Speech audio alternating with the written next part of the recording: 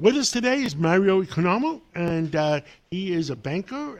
He worked in New York, London, Zurich, in money center banks, and he gives us a review on Europe every few weeks. Mario, tell us, is there any update what's going on in Europe with the economy, with the weather, with what the heck is going on? Tell us.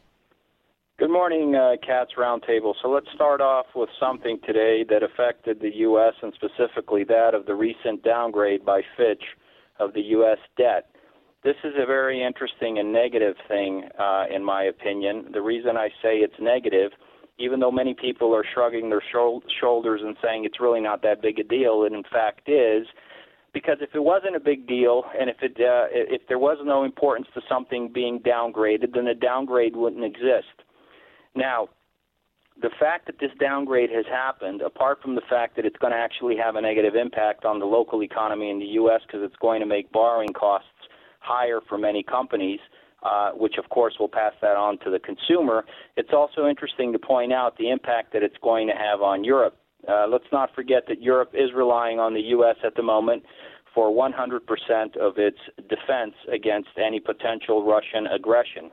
So when the European economies, and specifically three, Germany, Holland, and Luxembourg, have AAA ratings and the U.S. rating is below that rating, it's interesting to see how they're going to feel about their defense being extended, their protection rather being extended to the umbrella of U.S. defense.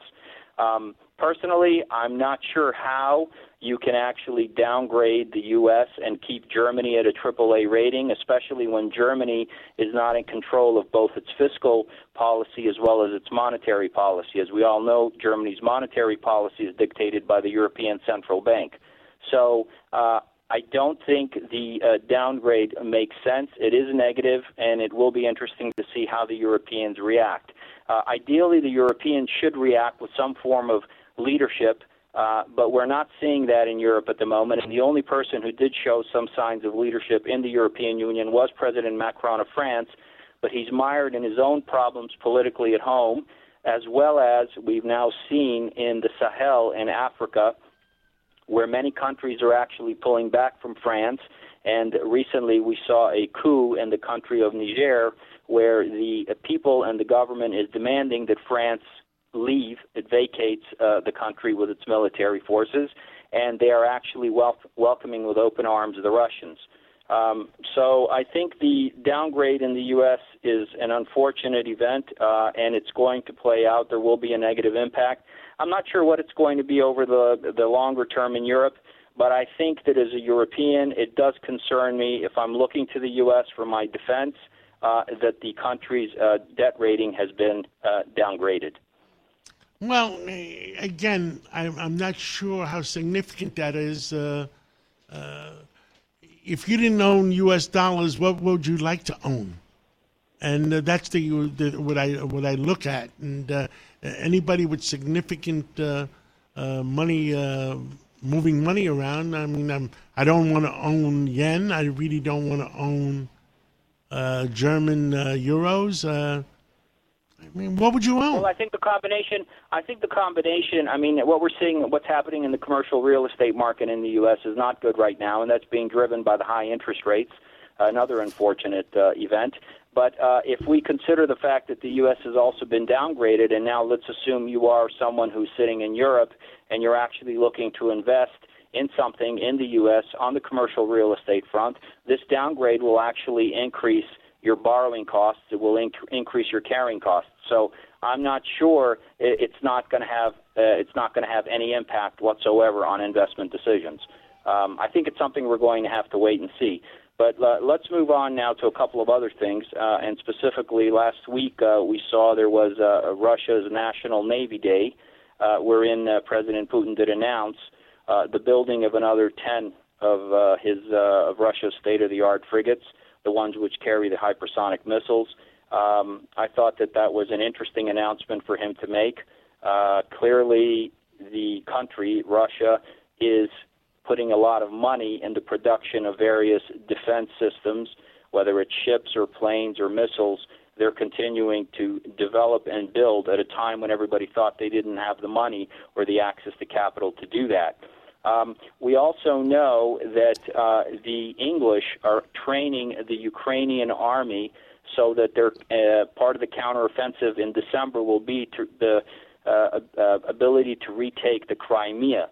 Now, this is interesting because this flies in the face of an article, I believe it was in the New York Times, which is saying that many of the Ukrainian troops that have been trained by the West, by the U.S., by Britain, are failing on the battlefield, and therefore the Ukrainian troops themselves are now resorting to other approaches, more traditional approaches with respect to how they're used to fighting wars, to try and to turn the tide with respect to this counteroffensive, which has stalled. And I say the counteroffensive has stalled because if we look at the three lines of Russian defense in the Donbass, the Ukrainians at this point have failed to even breach the first line. So well, the truth is, we don't really know what the truth is. No, the truth is they haven't breached the outermost, the third line of the Russian defense. Yeah. So if they do breach the third line, they're going to have to go through the second and the first line. And don't forget, with the price of oil being $80, Russia has all the money they need to wage a war. So by not opening up the spigots in the United States and lowering the price of oil, we're making Russia richer and the ability to wage war.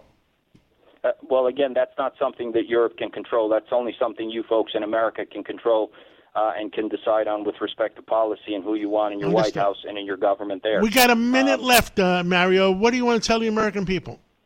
Let's just touch on one more thing, and that is specifically that President Erdogan of Turkey has asked President Putin to reconsider and rejoin the wheat deal, to which, of course, President Putin has said he will not join. President Putin has also not given President Erdogan of Turkey a date for his visit. There was a visit that was supposed to happen by President Putin to Turkey.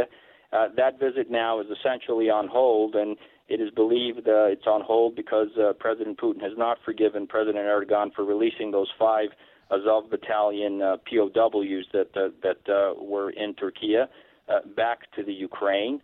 And one more thing we know, there was supposed to be a visit by Egyptian President al-Sisi to President Erdogan in Turkey, and President al-Sisi has canceled that visit to Turkey.